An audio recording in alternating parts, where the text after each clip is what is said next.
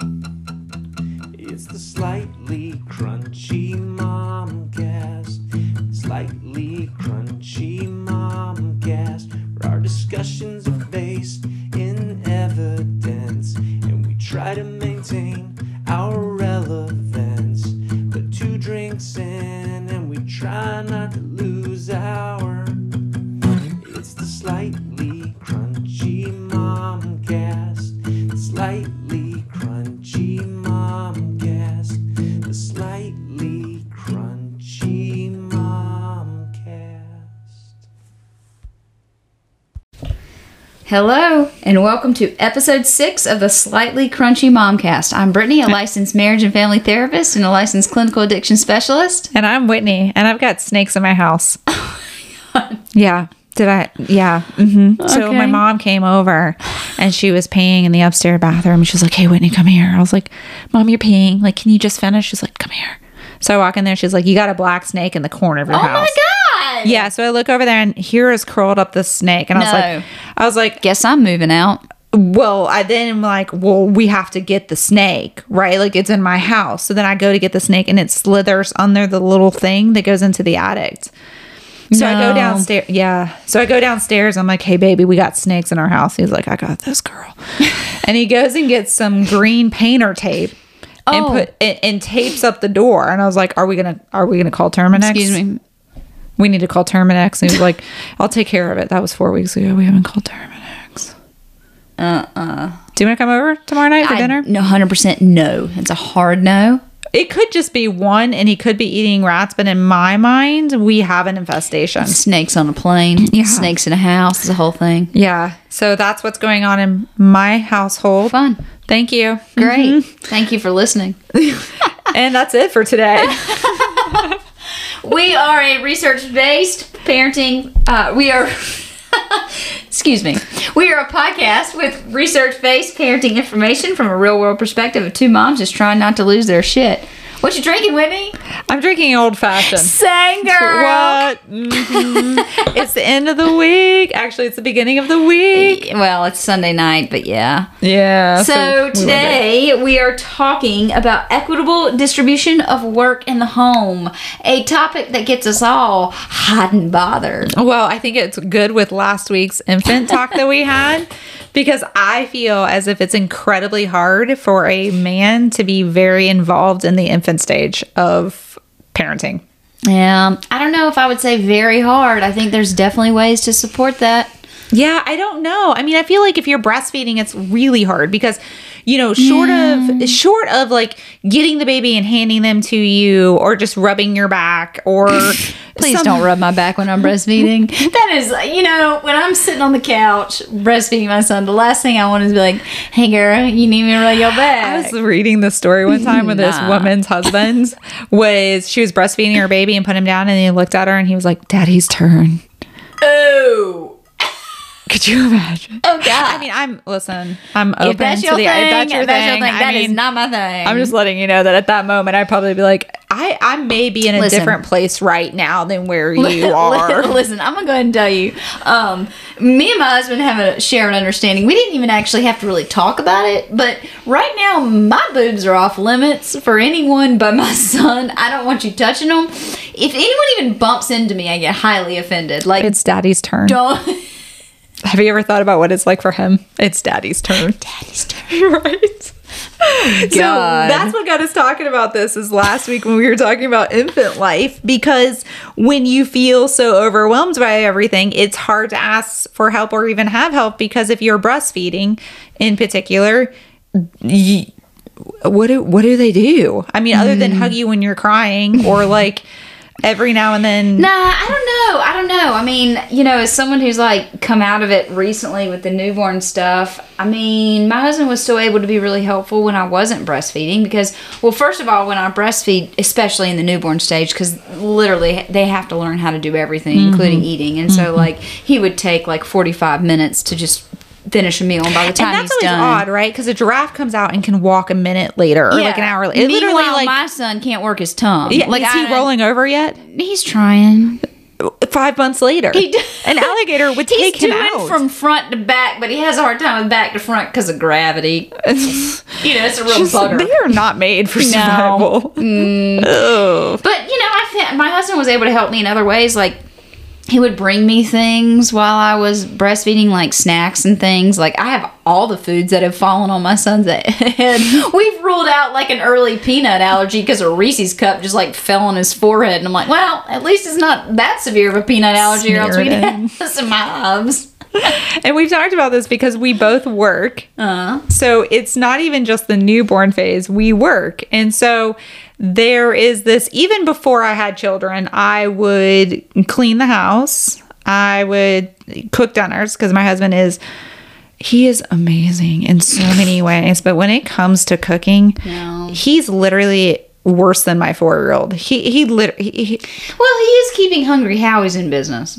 Yeah, we did mention that he loves Hungry Howie's and ramen noodles. Sure thing. And I did tell you that, I mean, I put a lot of effort into my meals. And then my 4-year-old was like, Dad's the best cook. I was like, what are you talking about? He's like, he makes really good ramen noodles. I was like, I will punch. No, I won't do that. He'll appreciate you later, wouldn't he? I don't think so. Well, so it's interesting because we were actually just talking with our husbands downstairs, and we were talking about, like, what percentage, because I think that so what I think is probably the better topic is, like, perceived equitability of workload, right? So, like, you have your, I guess, whatever you want to call it, factual. Like, if someone came and, like, surveyed your home for a week and they did, like, a tally on a notebook of who did what, that doesn't really matter, actually, because perception is reality. So what do you perceive as, like, you know, what you do versus what your husband does? And so me and Michael said in the summertime, because I don't do any yard work out. I mean, a few times a year I'll go outside and we'll, like, spruce up the yard. I'll pull some weeds, whatnot. But week to week, he's mowing, he's weed eating, he's blowing, whatever. So in the summer, we'd call it like a 70-30 split. But in the wintertime, it's more of like an 80-20 or sometimes 90-10, which I'll let our listeners guess who's doing the heavy lifting on that one. It's him. Oh, it's not. So that study that was looked at, what we're talking about, was actually ran where people didn't know what the other one was rating themselves. And what they would do is they found that you should equal 100% because 100% would be the entire household work is done. Yeah. And they would find that both sides would grossly over exaggerate what their percentage was. Yeah. So men would say, like, oh, I do 70%. And women are like, I do 100%. I would say Brian and I are 60-40. And I think he agrees with that. We're 60-40. There's, you know, he works full time. I work part time. And then there's that piece of it where I'm kind of controlling in some instances. If I have Brian make the doctor's appointment for my son who has a swollen lymph node, and then he takes my stepson to the doctor and then brings him back, I have questions, and Brian will be like, I don't know. God, preach. So here's the thing. But that's on me, right? I should have taken him because I'm the one with all the questions. So, okay, so what's funny is as Elise has gotten older, I've tried to let Michael take her to more doctors. Because same girl with the control. Because I even, around the house, right, like I like things done a certain way, and so sometimes I just prefer to do them myself. And Michael knows this, and so he just lets it go. And I also think in the defense of men, like, you ask your husband to do something like fold the laundry, right? You can't complain because he did it wrong or he's never going to want to do it again. So I think sometimes you have to, like, let go of that control. But, so, funny story, I recently, like, Elise had to have she had to go see an eye doctor. She'd never been before. So I literally made a note in my phone and shared the note with Michael about all the things to ask the doctor. It included the address. Well, apparently Michael goes to the wrong location. He calls the people, and the lady's like, okay, name. And he's like, Elise. And there's like date of birth. And Elise is in the car, and Michael goes, hey, baby, what's your birthday? Like, he literally forgot. He was like, January 20. And she's like, January 24th, Daddy. Well, and that's right? And so then that's a little piece of it, right? Did it really matter? My guess is she saw the eye doctor. No, she's fine. It's the reason we went is she was having blurred vision. You know what the doctor said? Or not blurred, excuse me. Her eyes would get watery. The doctor said, yes, that's because when she's watching TV, she's not blinking enough. Great. So I went to the ophthalmologist I want to say is a TH there because I was certain to go to an ophthalmologist and an optometrist. So I waited months for this appointment to tell me that my child gets too much screen time. And she doesn't blink. Thank you, doctor. Guess what I'm changing about that? Nothing. She's still having plenty of screen time. Well, that's the thing, right? So if I have Brian do something that I predominantly do, it then has a bunch of follow-up questions that he's like, I don't know. Yeah. I don't know. I'm like, well, why didn't you ask? He's like, I don't think about that. I didn't think to do that. Right. So we also talked about like last episode, postpartum depression. What do you think there is for men and their depression after having a baby? You're going to give me a percentage, but I'm going to stand by my thing that this is not a thing. Yeah, so it is a thing. It's 5%. Because their lives change too. I think so much of the time we focus... Their bodies don't. Nope, their bodies don't. And they don't have the hormones. But nonetheless... They didn't carry nothing for 9 to 10 months. They didn't. We're going to acknowledge all that women do in this. But let's also step back and remember that men... I'm woman, hear me roar. Our men are not at the bars, every night, drinking until 10 and then coming home and be like, woman, feed me. I mean, they also changed. We talk about when Michael goes and golfs, what that means for you. And so he also has to hear it and also has to probably golf less. Before you had children, you probably didn't care if he golfed. And so there's some changes that are involved with them as well. Whitney's trying to pull out sympathy. I have none. Just in case our listeners are wondering. I'm sorry that he gets to golf less. Yeah, I know. And I think that it's hard, though, because when you have a child, things change for everyone. They change more for a woman, but they do, in fact, change for everyone. Yeah. Yeah, I mean, I'm sitting here thinking my feminist heart is bleeding a little bit because Whitney and I are talking about the split, right? She gets 60-40, I get 80-20, 70-30, depending on the time of the year. And it's just to me like, but why the woman? Why is the woman holding? And I think we're still stuck a bit in like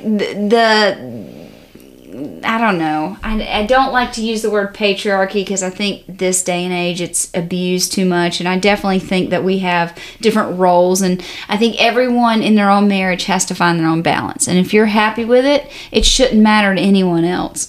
But I think that kind of promotes this quote unquote super mom thing that we have in our society, which is basically giving women credit, right? So that's a positive. So at first you think, okay, that's great. Like, yes, super mom, you do it all. How do you do it? You work full time. You take care of the kids. You take care of, the house and all this stuff. But the problem is like, instead of like offering support, it's like, I'm just going to call you super mom. It's just like, actually, I could really use some help. No, but you're super mom. Well, actually, I could really use, oh no, you're super mom. Just hang in there. Yeah. Yes. It is. And it is a challenge to find that balance. And I will caveat everything with this in the fact that I do have a very equitable marriage with my husband. Same. And we have found some good balance to this. With that said, I often give pushback just because how would it change? I mean, maybe it's society, but my husband can't breastfeed. No matter what. And my husband cannot be neurotic about the lump on my child's neck while going. And I also don't really give up when it comes to it. Like our refrigerator broke, right? So my husband was like, I'll take care of it. I said, cool. I'm not a nagger. It's really not what I do. But about 4 months later, I was like, hey, I'm going to need that freezer to work. Right. So I'm like, at what period do I start like nagging? And he was like, give me a month. I said, okay. At the end of this month, if there's not the freezer has not been fixed, I'm going to buy a new one. He said, okay. We hit day 29. I was like, hey, baby. He's like, yeah. I was like, should we go to Lowe's today? He's like, we're going to go to Lowe's today. We're going to buy the freezer. And so that was fine. 5 months without a freezer, whatever, don't care. But when it comes to little things like their schooling, right? Like I want to go to the parent teachers conferences because I want to know what's going on because I care. Is my child being socially acceptable? Like, is he acting right? How's he doing in school? And Brian literally will just show up and be like, okay, sounds great. It's good. Well, I think we have our roles, right? And the roles are unique to each relationship. Like, we were talking with our husbands downstairs, and there's certainly things that my husband does that I don't want anything to do with. Like, Michael, if something breaks in the house, that is not my problem. He will figure that out. That is his problem, right? And he will. He'll take it on himself and he'll work it out. There's certain things he does with our daughter that I don't want to do. For example, we have to do like every night, school night, we have to do math facts where they like run through facts and stuff like this. Michael takes it on. He does that himself. You know, that sort of thing. Like, I think that the moral of the story is it's natural to compare yourself with other people's situation. Mm-hmm. And I think that you have to find like what works for you. What do you feel good with? Like in your relationships, for example, I'm breastfeeding, right? Which means that I'm doing all the feeding. My son is, we've talked about this at length. He's still waking up multiple times at night. That's fine. I chose that. Like I chose to breastfeed, and honestly, breastfeeding or not, he's still going to be awake trying to eat in the middle of the night. And I'm going to be the one stressing out about that more than my husband, breast or bottle. But he's recently decided that 5:30 is his time to wake up for the day. He is pleasant. He is ready to roll. He is talking to the ceiling. There is no getting that boy back to sleep. So my husband gets up with him at 5:30. So what makes you say 70-30 though? And what makes you think about it, like it's not equal among the sexes? Because we were talking about society and those kind of things. What is it that makes the woman feel like the point? Or is it society? Is it the individual person? What do you think it is? So I think it's probably both. Like, I think for me in my home, I really have no problem with the dispersion, because if I have a problem, I'll say something and we'll figure that out. But I think it's individual characteristics. Like you said, control. I think women naturally, we're the natural caretakers, right? So we're going to think about more of the project manager stuff of the home. So like who needs their appointments, who has this theme day at school, who needs to wear this, who needs to like go here, when, and who needs these extracurricular activities. I don't mind planning those things, right? And I think most men, at least my husband, I'll just speak for myself, is fine with like sort of following that direction. Mm-hmm. Like, okay, she has horseback this day, she has swimming this day, blah, blah, blah, right? I think there's individual characteristic. I also think that like women are wired up to sort of want to set up their kids a certain way and that whole thing. And then I think that society definitely has some of it too. But at least in my experience with women and men, and yes, there's personality difference, but I think women are sort of naturally more like organized for that sort of thing. You know, in my family though, when we talk about the workload, you know what I do the majority of? What's discipline. That? Oh yeah. Okay. Almost. So that's unique. Almost. I would say 90% of the discipline falls upon me. I have witnessed that. Yeah. It's kind of funny. And I almost feel like it's not because my husband doesn't want to discipline or doesn't whatever. It's almost like I'm kind of in the driver's seat on how the family is going to go. And when mom says enough's enough, then enough is enough. Mm-hmm. I also find that sometimes I just kind of am really, really laid back and I'm calm and collective until I'm not. And so I wonder if my husband doesn't have that balance where he doesn't know when he should discipline, when he shouldn't, or what, or if it just in fact is, it lays upon my shoulders. But it's almost 90% of the discipline is going to be on me. Mm. I'm going to put them in timeout. I'm going to do the extreme parenting where I'm taking their sandals because they will not put them on their feet and I'm throwing them in the river because I'm done, or throwing away all their popsicles, or crushing their bikes. That's almost exclusively put upon me, where my husband doesn't really do a lot of that. Yeah. And I don't know that that's society. You know, I think that that's just the flow that we have, which is mom is, you know, the whatever I am until I'm like, no. But I mean, if that works for you and your family, that's what works. I don't know if it does always work. Yeah. I mean, there are times when I get frustrated by it because, you know, there are times when like I don't want to be the bad guy. I don't want to be the one that's like saying no. But then I feel like there's this push-pull with him because he doesn't want to overstep his boundaries. Because what if I'm fine with it? Or if we just need to work with Meyer in the way he's screaming and crying because he popped his balloon on a fire and he's emotionally processing this, where my husband wants to be like, it's a balloon. I'm like, he's just going through some stuff.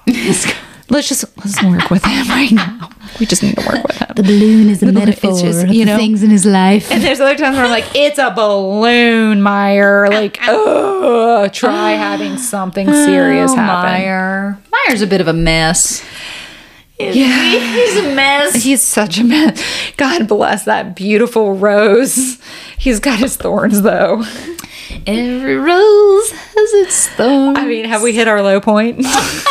when we're singing Guns N' Roses at the bottom. Well, I think for us, I think discipline is actually pretty even, I would say, like across the board for me and Michael. But you know what's funny is we sort of monitor each other, and if one of us is starting to really lose our shit, the other one will be like, all right, I'm gonna take over now.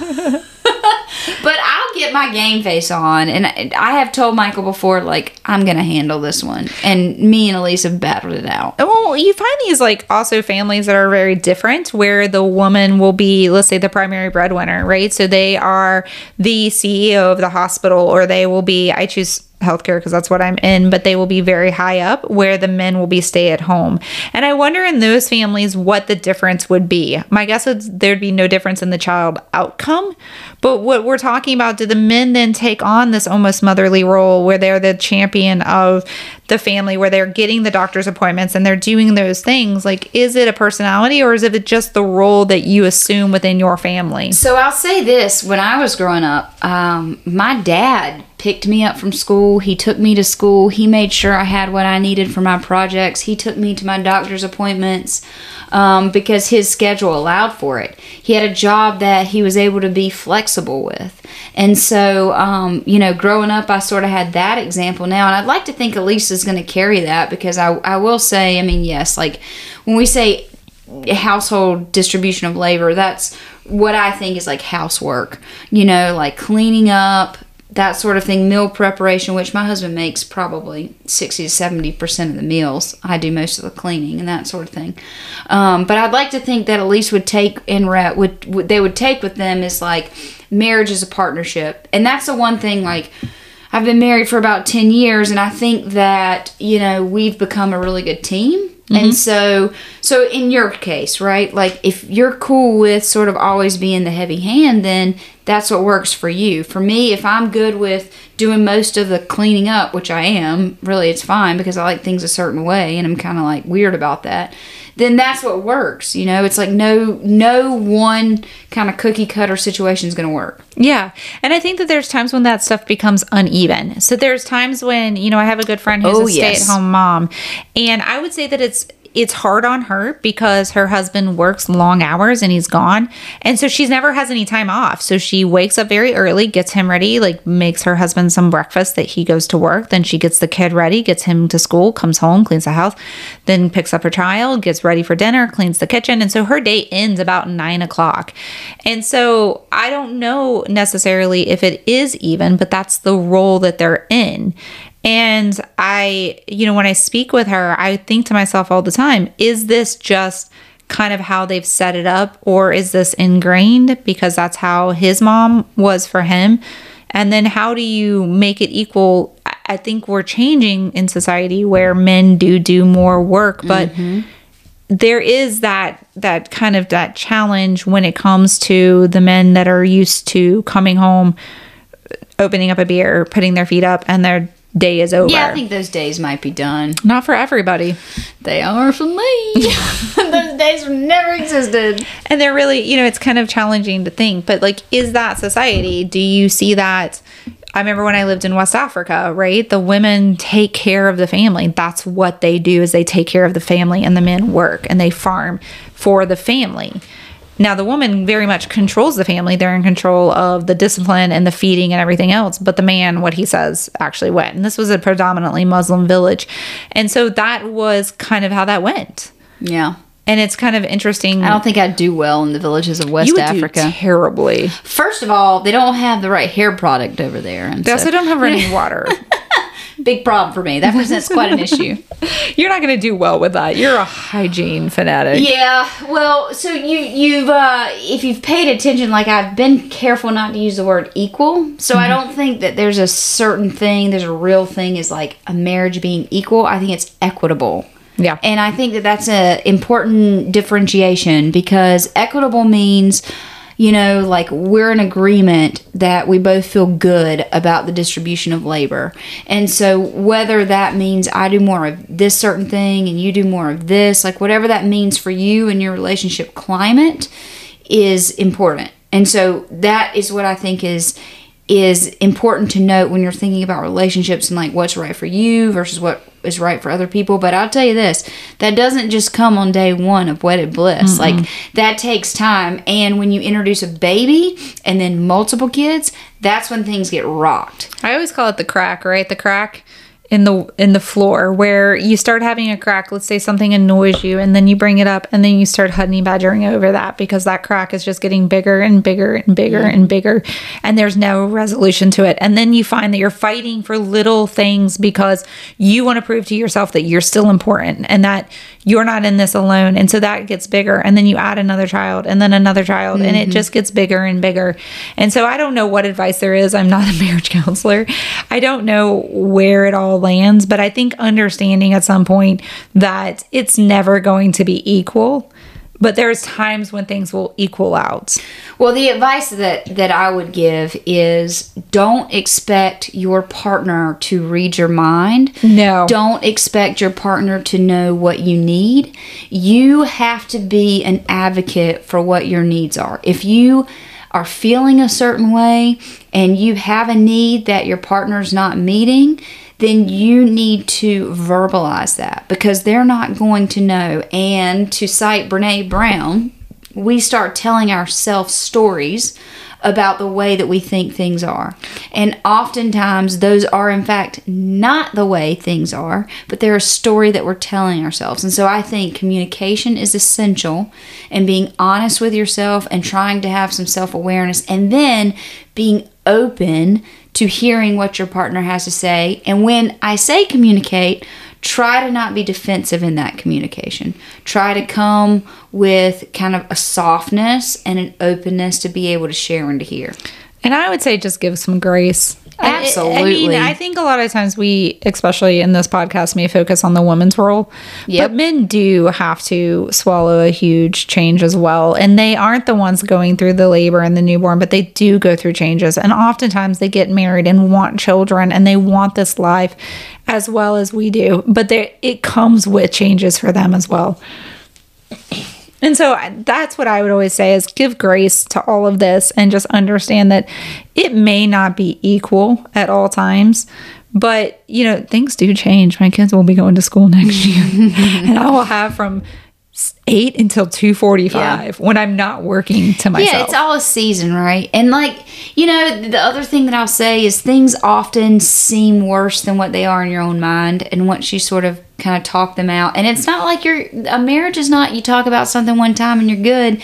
You'll find that, there's a researcher, his name is John Gottman, who talks about, he does a lot of research on marriage, and he will watch couples in what he calls his love labs out in Seattle, and he talks about often couples have certain issues that they tend to just kind of argue over for pretty much the duration of their marriage. There's their crack. And guess what? That's fine. The problem becomes when you stop talking about it, when you start to what's called stonewall the other person and just refuse to engage in it or have criticism or contempt towards that person. And so, it's just about keeping that open communication and being able to talk to your partner about the things that are kind of weighing heavy on you and being willing to hear what they say too. So Wendy's right. Definitely men go through changes when children are born. And I do think that most men are compassionate. They want to be compassionate to their wives, but it's not their experience. The whole, pregnancy and childbirth and postpartum period. It is their experience, but not the same experience that you have. So yeah, and I would just like to say, in conclusion, can you say that? In conclusion. Can you say the Whitney is right again? About what? No, no. I just won't. Go ahead. I won't do it. So in conclusion. No. Well, all right then. Maybe another episode. In conclusion. So next week we're going to talk about sleepless babies, infant sleep. Brittany has made herself an expert. Not only has she joined 2 Facebook accounts, but she's also spent countless hours reading about infant sleep. If you think this topic is boring, I kind of agree, but we are going to go in depth with lots. For those that care, I am feeling a little more well-rested this week. Lots of information regarding infant sleep. Not so much. Lots of information. All right, guys. All right, thanks for listening.